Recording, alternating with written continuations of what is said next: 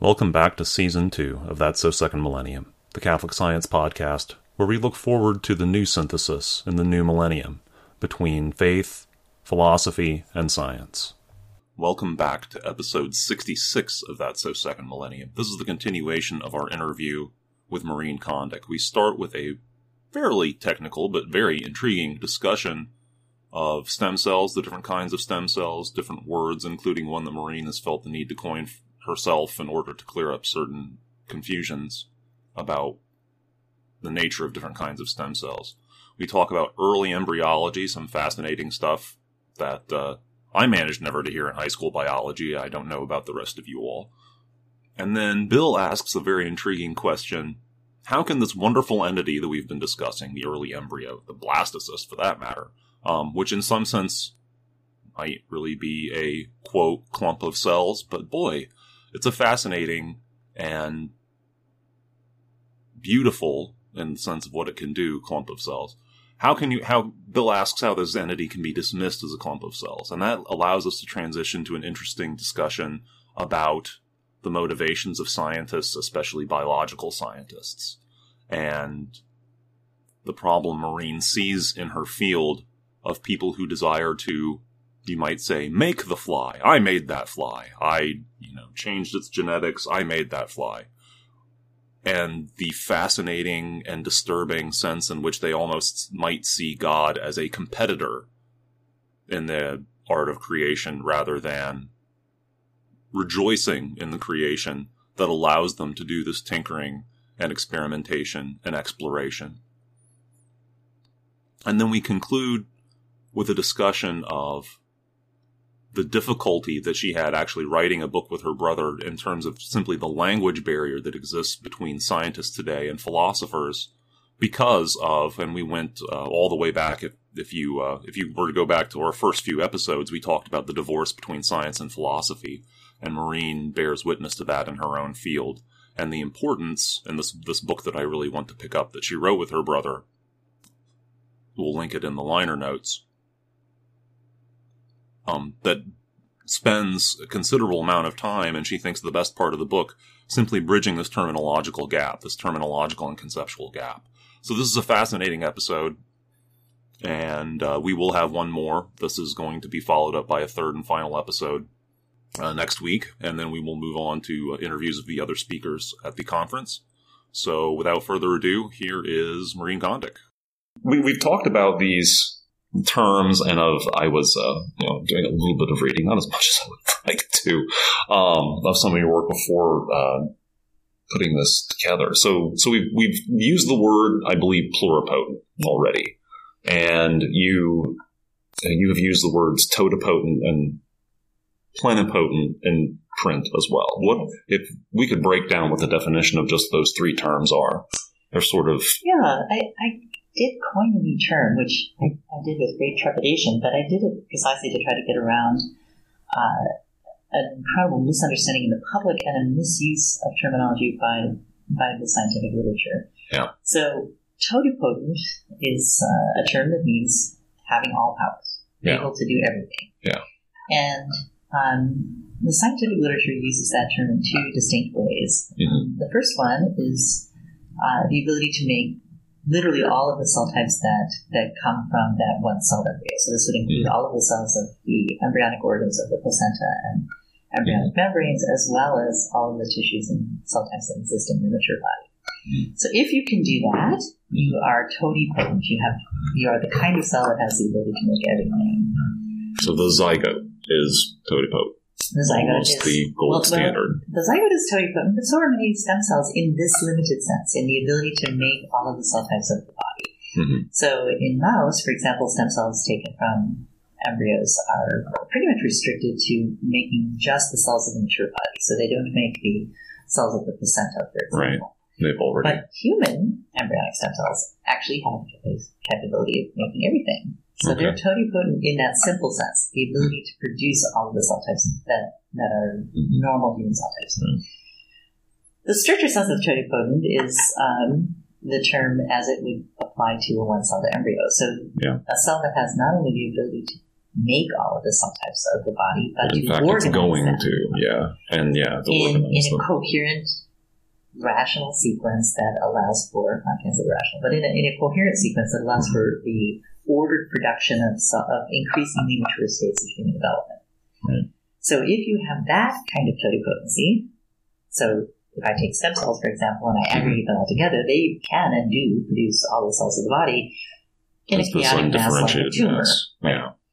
Yeah. But an embryo will produce all of the cells of the body in an ordered developmental sequence that progressively moves towards more mature states of the human form. Yeah. So that kind of totipotency is the kind of totipotency that really is all powerful, can do everything. Pluripotent, in contrast, refers to cells like I just described, the mouse embryonic stem cells. So cells that have the capability of producing all of the cell types found in the mature body, but not all of the cell types found in human development. So the cells of the placenta and embryonic structures that are transient. So pluripotent is able to make all the cells of the body. Totipotent, in the strict sense, is to be an embryo, is to make all the cells of the body and also organize them in a coherent body plan. And we needed something to replace that simpler sense of totipotent, which is confusing when people use it, because people will read that and say, oh, they've made embryos. And what they've really done is make a tumor that has this broader developmental capability of producing all of the cells that are possible to be produced. So that would be pluripotent. That's fascinating. That is a whole world of, when I early on decided to go the opposite direction of biology, it's like, oh yeah, I'm leaving that behind, aren't I? So that does bring up the question, which I believe you've addressed at length in different places. At what point because of course there's the phenomenon of twinning, of identical twinning, at what point does the zygote, at how many divisions down does a human, as opposed to a mouse or a turtle or a chick or whatever, how many divisions down does it lose the ability to be fully totipotent in that sense? Yeah, this is a really, really important question. In fact, I have a book in press at the University of Notre Dame Press called Untangling Twinning that addresses both the philosophical and the biological issues associated with twinning in great detail. So the short answer to your question is proving a cell is totipotent. It takes a very strict scientific test. You need to isolate that cell from all other contributing sources of information, and then you assess what its capabilities are independent of any other cell type within the embryo. Now, the hard thing about that experiment is that cells don't like to be isolated, and it's very hard to do it in a manner that you don't get the negative finding of the cell dies, or it doesn't do anything, it just sits there. So when that happens, you don't really know what its potency is, because the only way you can assess it is if you get a positive finding. Right. So with that as a caveat to looking at the strict question of totipotency, the ability to not only produce but to organize all of the cell types in the body, there appear to be species-specific differences in how long that capability is preserved. So in mice, I think the weight of the data is that the first two cells produced from the zygote, if separated, can go on to produce independent little twin mice. But after that, you lose the ability to do that. In some species, for example, cattle, for some reason, seem to preserve totipotency up to, say, the 4-cell stage. Pretty routinely. So people clone cattle fairly frequently by blastiner separation, by separation of the early first 4 cells of the embryo. And each of them can routinely go on to make a little baby cow. It's progressed to the calf stage. Right. There's one unreplicated report in a particular species of pigs that asserted, that I would just call this an assertion because it's never been shown by anyone else, that in that species you can preserve totipotency up to the 8-cell stage. So each of the first 8 cells, if separated, could potentially produce an embryo. But I think in the vast majority of mammals, the 2-cell stage is about as far as you can go. I think cattle are really the exception. I think this one report in pigs is probably not correct. Happens sometimes. It does happen. or it was an almost finding that nobody's been able to replicate since then. Right. But that's not the only way that twinning can happen. Mm-hmm. Then there's fraternal twinning. There's fraternal twinning where you have two independent embryos and they just so happen to coexist in the uterus at the same time. They have to be womb mates. Womb mates. But there's also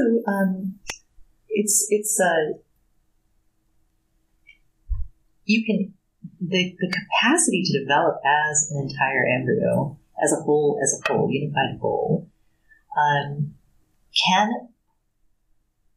exist in a multicellular embryo as a whole. No one cell, if you took it out, could restart the whole process of development all over again. Right. But the entity as a whole has that capacity.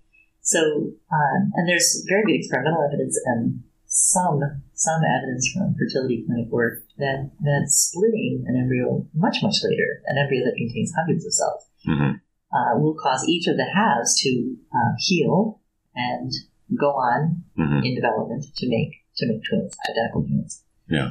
So that kind of splitting, that isn't separation of the earliest cells, but an actual division of the embryo in half.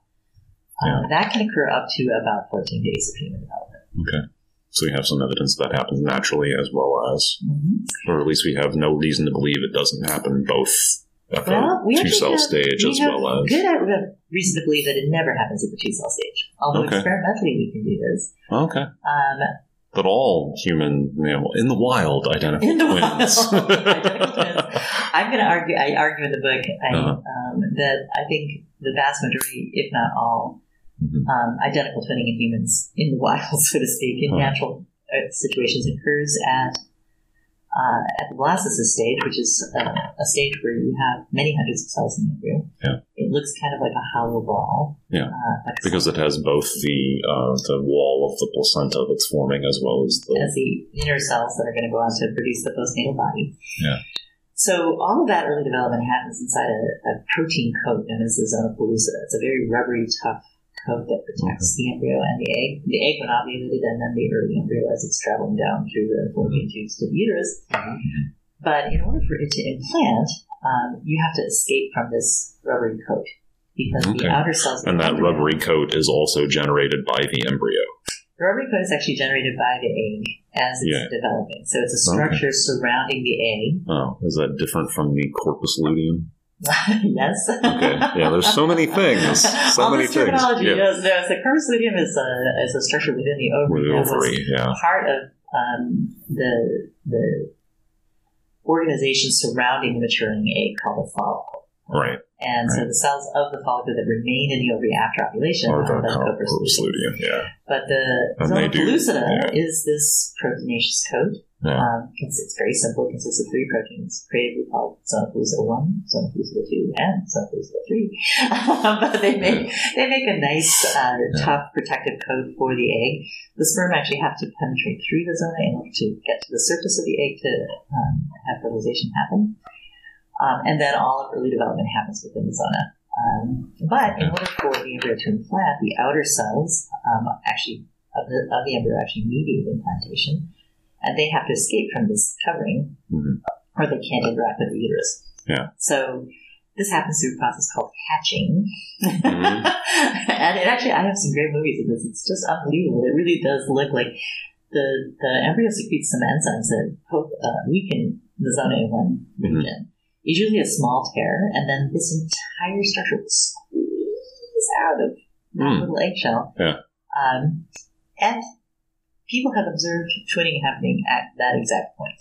That would be a point where you would expect that to happen. Two little bubbles instead of one little bubble. Yeah. And so long as each of them inherits some of the cells in the inner cell mass, you get identical twins.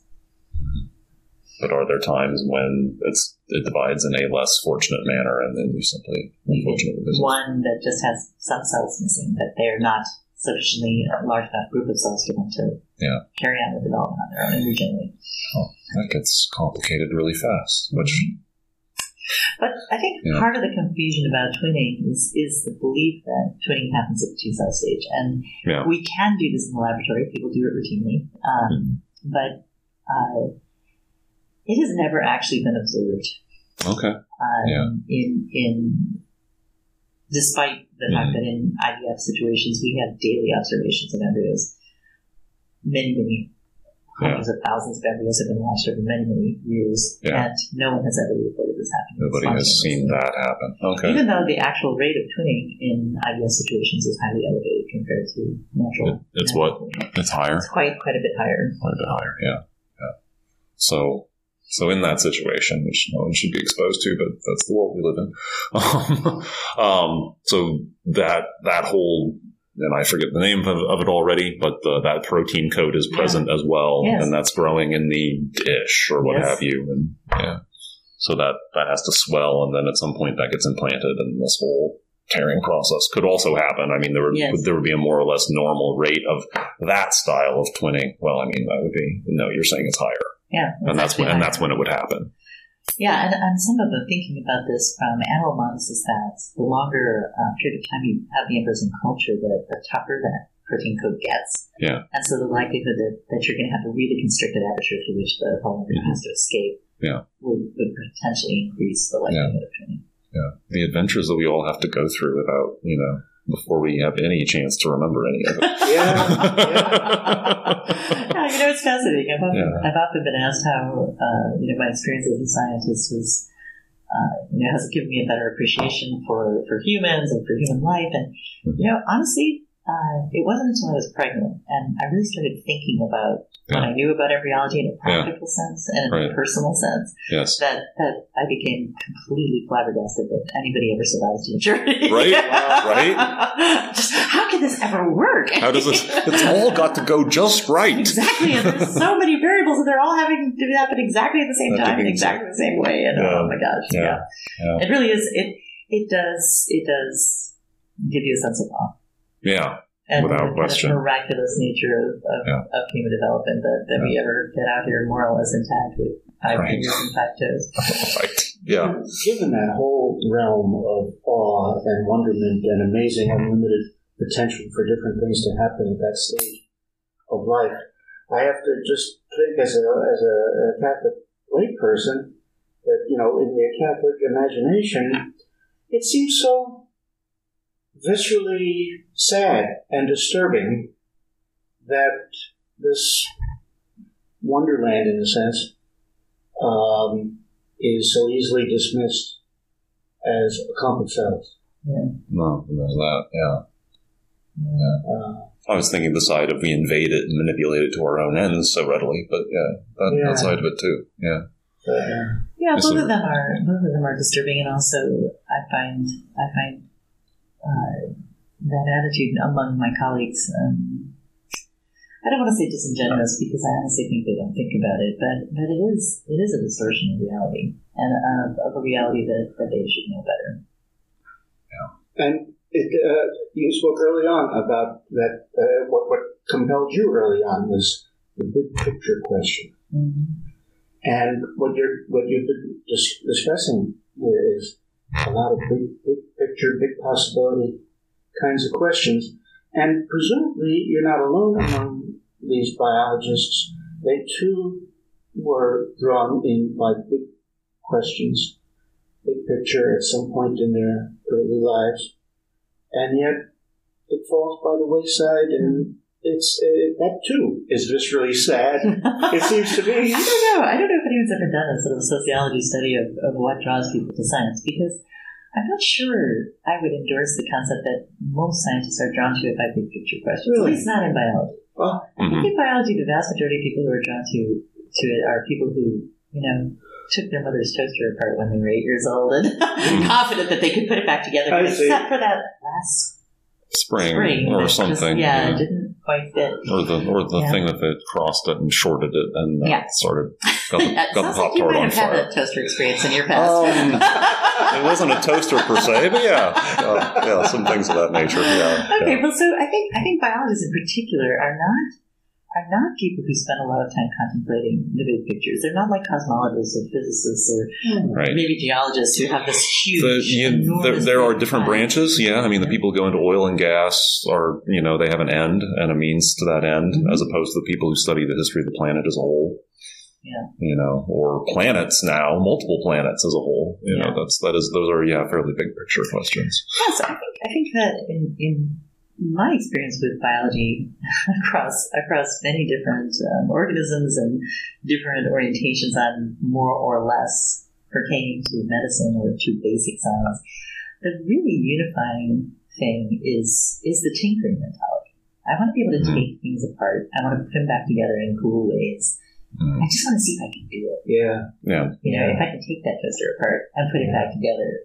And I'll just, again, I love to tell stories. This is how I order my mind, I think. We're doing a podcast, so this is exactly when you should exercise that. That's excellent. So I had a postdoctoral advisor who was a fabulous fly geneticist at Berkeley. You know, really just the kind of mind that you could just stand in awe of. I mean, he would lecture, you know, and pose some biological question. Have you ever wondered how gene X interacts with gene Y? You know, how would you test that? Right. And then he would just, off the top of his head, describe these incredibly complicated genetic processes. Everybody's frantically taking notes, and I'd go home and, like, you know, an hour later work it out. I guess that actually would do what he said it would do. But he was so experienced. The logic of... So logical, he could just do these things off the top of his head. But and amazingly, as many scientists are, a confident individual. And I remember more than once, after going through one of these very, very complicated genetic processes to test a particular idea, he would pause dramatically with his hand on his hip and his other hand on his chin and say quite smugly, "So, I made that fly." I made that fly. And the fascinating thing is that attitude. No, I didn't test the hypothesis. No. I didn't discover the information. No, I had an idea in my head, and I manifested it in reality. Yeah. I made the fly. Right? That attitude, it's tinkering writ large. It's the ability to have an idea and to make it happen. Not to discover what's in nature, but to make the fly yourself. Yes, it's not discovery. It's a creatorship. It's would it be hyperbolic to call it a kind of God complex? Because it sure sounds like that. Yeah, I mean, that's the whole... Well, but you know, that kind of power, that it's so intoxicating. I mean, people who love the experimental side of science, who, you know, biologists I know, myself included, you know, would wake up in the middle of the night and look at the clock and go, okay, the experiment's been running for 4.5 hours. If I ran into the lab right now, it would be gone enough so I could tell if it worked or not. And they would get on their bicycles, drive to the lab at 3 a.m. because when it works, it's such an incredibly powerful feeling of, you know, you had an idea, you made that fly, you made it happen. In reality, it isn't. And it almost is completely stripped of any sense of discovery. There's almost no wonderment about it. It was that you were clever enough to make it happen. It's sad to lose that sense of wonder. Yeah. Really. Well, it's sad and sort of contrary to the scientific enterprise. We consult reality and see what it has to say. Well, I mean, and of course, there's the whole, you know, there's both a philosophic and a spiritual side of, you were able to make this fly because there were already flies. Yes. Everything from the fact that there are things rather than nothing, all the way down through the existence of laws of physics that allows complex phenomena like this to happen, to the construction of a genome where there's already all of these pieces in place, and you took some bricks out and slid them in different places and something cool happened. And that's great. But you did not make the fly. It is, and one of the reasons I tell the story is because the obvious absurdity of that claim. I would often push back on him. Oh, so, you know, what chemicals did you start with? When you made the fly, I would love to do that myself sometime. Yeah, exactly. Yeah. I'd make a really big one, so I could, like, fly to work out. There you go. Exactly. Yeah, that's right. I'm gonna go down. I'm gonna buy some coal, and I'm gonna purify it, and I'm gonna get the carbon and hydrogen out of it, and I'm gonna make a fly. Let's start from there. Right. And it's odd because, again, they're so poor. There's such a complete lack of any kind of philosophical training for the vast majority of scientists. They just don't taught these things. Yeah. But it struck me in your litany of everything from the Big Bang all the way up through to the existence of a genome. Yeah. I would say right before that, you still have to have the existence of the soul. You have to have a substantial form for any living thing that is kind of the gravitational forces towards which all of those biological processes are working, and that hold them together as a coherent thing. So that when you take out a few genes, sometimes you kill the fly, but you rarely cause it to break down into carbon. That result has never been obtained. It hasn't gone all the way back that far. Yeah, that is. That's fascinating to me, and I don't know enough Aristotelian Thomistic philosophy to do this yet. Maybe I'll be crazy enough to go off in that direction. But old Aristotle and his form and matter idea. Yeah. It seems to me there are a lot of ways it works better with modern science than it did when you were trying to say, well, it's a table. What's the form of a table? Well, it's kind of has to be sort of like this. Whereas, what's the form of an electron? Right. Well, that's pretty precise. Yeah. What's the form of Drosophila melanogaster? There's the DNA, the genome is a fairly precise set of rules. It's not that hard, but then that would be only part of the form. Well, it's a very so prior to this book that's coming out on Twinning, I wrote a book with my brother Samuel Kahn, who is a philosopher, and to my knowledge, this is one of the few books that has really attempted to bring to bear onto the question of anything, in our case, the embryo, a rigorous philosophical analysis and a rigorous biological analysis. And the interesting backstory to this book was that the hardest part of writing it were the 3 or 4 years where we just had to fight endlessly over terminology. Like, what do you even mean when you say this? Right? Yeah. And that's one of the most generous things you can do is to put the result of that argument out there for other people not to have to have the whole argument. We were both convicted that we were talking about the same world. And if you're talking about the same world, you have to develop a common vocabulary that allows you to talk about it intelligently and a common shared set of understandings. Yeah. But as a result, when we had finally worked through mostly an education on my part, learning biology is relatively simple, but wrapping your head around hylomorphism said the biologist. is much more challenging. Yeah. I think that the amount of information you have to acquire to wrap your head around biology is enormous, but the complexity of the ideas they're all fairly trivial. Yeah. Overall, a very large number of relatively small inferences to get to where you're going. To get to what whereas trying to understand what is the form of a Drosophila is a much harder thing to do. But I would say the second biggest fight was once we had gotten to the point where I could barely hold on to all of this and think about it intelligently. I'd insisted, we have to have a chapter in the book that addresses this from the perspective of for people like me, people who never really thought about it this way before. Yeah. And to my brother, that was just everybody knows this. Of course, it's obvious. Why do we need to talk about what hylomorphism is? The dangers of specialization. Yes. So the first chapter in that book is, I think, a great. It reflects me, the ignorant scientist, trying to. This is my understanding. Endorsed by somebody who has a much more natural sense of the relationships between the various components, and it writing that chapter really convinced me that intrinsically all scientists actually are Aristotelian. They look at it that way. They're Thomists. They have this understanding. We just don't know they have it because you can't really do science without an understanding of the fact that the subject of your experiment can change and remain the same thing that it was, despite change. Yeah.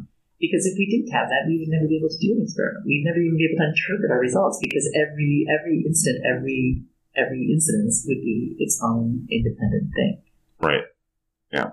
What is the title of that book? That book is called Human Embryo, Human Being, a Scientific and Philosophic Analysis. That's right.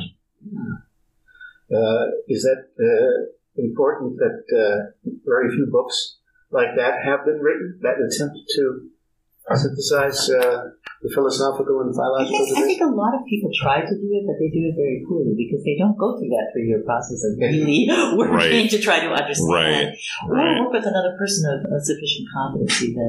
So you have a lot of philosophers who dabble in biology and come up with some grand unifying theory that is completely doesn't really contact the truth on the ground. Well, it's completely uncoupled from the facts. Except for sort of the high school level facts that maybe are 40 years out of date and overly simplified. And then you have a lot of scientists who get old, get tired of writing grants, and suddenly imagine themselves to be philosophers. Hey, I wrote Kant once back in high school. And, picked up a few modern, I think Bertrand Russell or someone. That's right. And so I'm confident, and now I'm going to speculate away about, the meaning of the universe because I'm old and crotchety, and I know I'm smarter than most everybody else I know, and so I should be allowed to do that.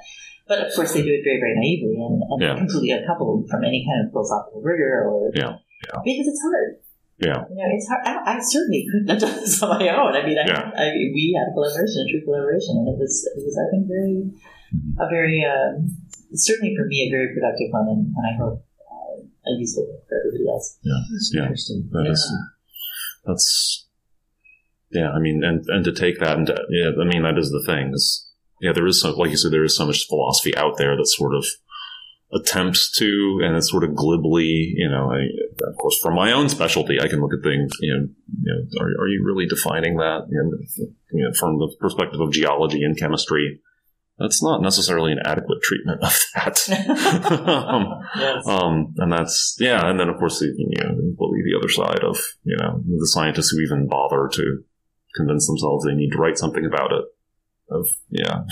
Gotten on that opinion of themselves, and that seems to me completely. I mean, that would be what's required to build that bridge. It was what we would have to do now to capitalize on the philosophy and the science that we have, the way that it was. And you can't replicate it; it would be much more complicated.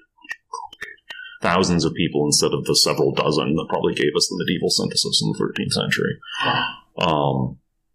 But what work could be, I mean, to me, even if you are, even if you're just laboring away trying to, okay, how am I going to apply this to the question of what is a tectonic plate? or crystals or minerals. What should we define as a mineral species? Where should we draw those lines? Should we have all these names? Maybe even just that. But that would still be, I mean, so I use this example, from earth science. If you've seen 3 tin mines in Cornwall, you think you know how tin deposits work. And then you might go to Spain and you're like, as it turns out, cassiterite can crystallize in this completely different environment. That's interesting. I better do some more work and see if there's a common. And then go to Indonesia. And by the time you've got 30 tin mines, you might not be as surprised when you go and see tin mine number 31 and say, oh, okay, this actually is at least like existing patterns. And that I don't know that there's a need to go deep and there's a need to go broad. There's also kind of a need to be at that 45 degree angle in between. And I think that's really where there's stuff lacking in terms of, I think the philosophical ideas would get a lot more rigorous if we expose them to enough different environments and demanded an actual, what would work with the facts on the ground and this science and this science and this science. And you would start to see patterns of things that I think we're missing. I agree. It's an idea. And I think we have this throughout the scientific enterprise. As someone mentioned earlier, the need to, the demands of science to falsify your own hypothesis is a really, really tough thing to wrap your head around. And in practical fact, people tend to shy away from looking at evidence that could disqualify their hypothesis. Yeah. And that even applies to things that they've never really formulated that good hypothesis on. Everybody knows. Right. And so let's not actually look into the literature and find out if that's true or not, because I'm comfortable with everybody knows. Because it supports, whatever vision of the world I want to have and allows me to just assume that there's no alternative explanation. That's So Second Millennium is brought to you by me, Paul Giesting, and by Bill Schmidt. Find more of Bill's work at onwardword.net. If you enjoyed this episode, please share it with a friend. You can email a link to this episode at thatsosecondmillennium.net, share the post for this episode from our Facebook page, or you can use your podcast app's built-in sharing feature.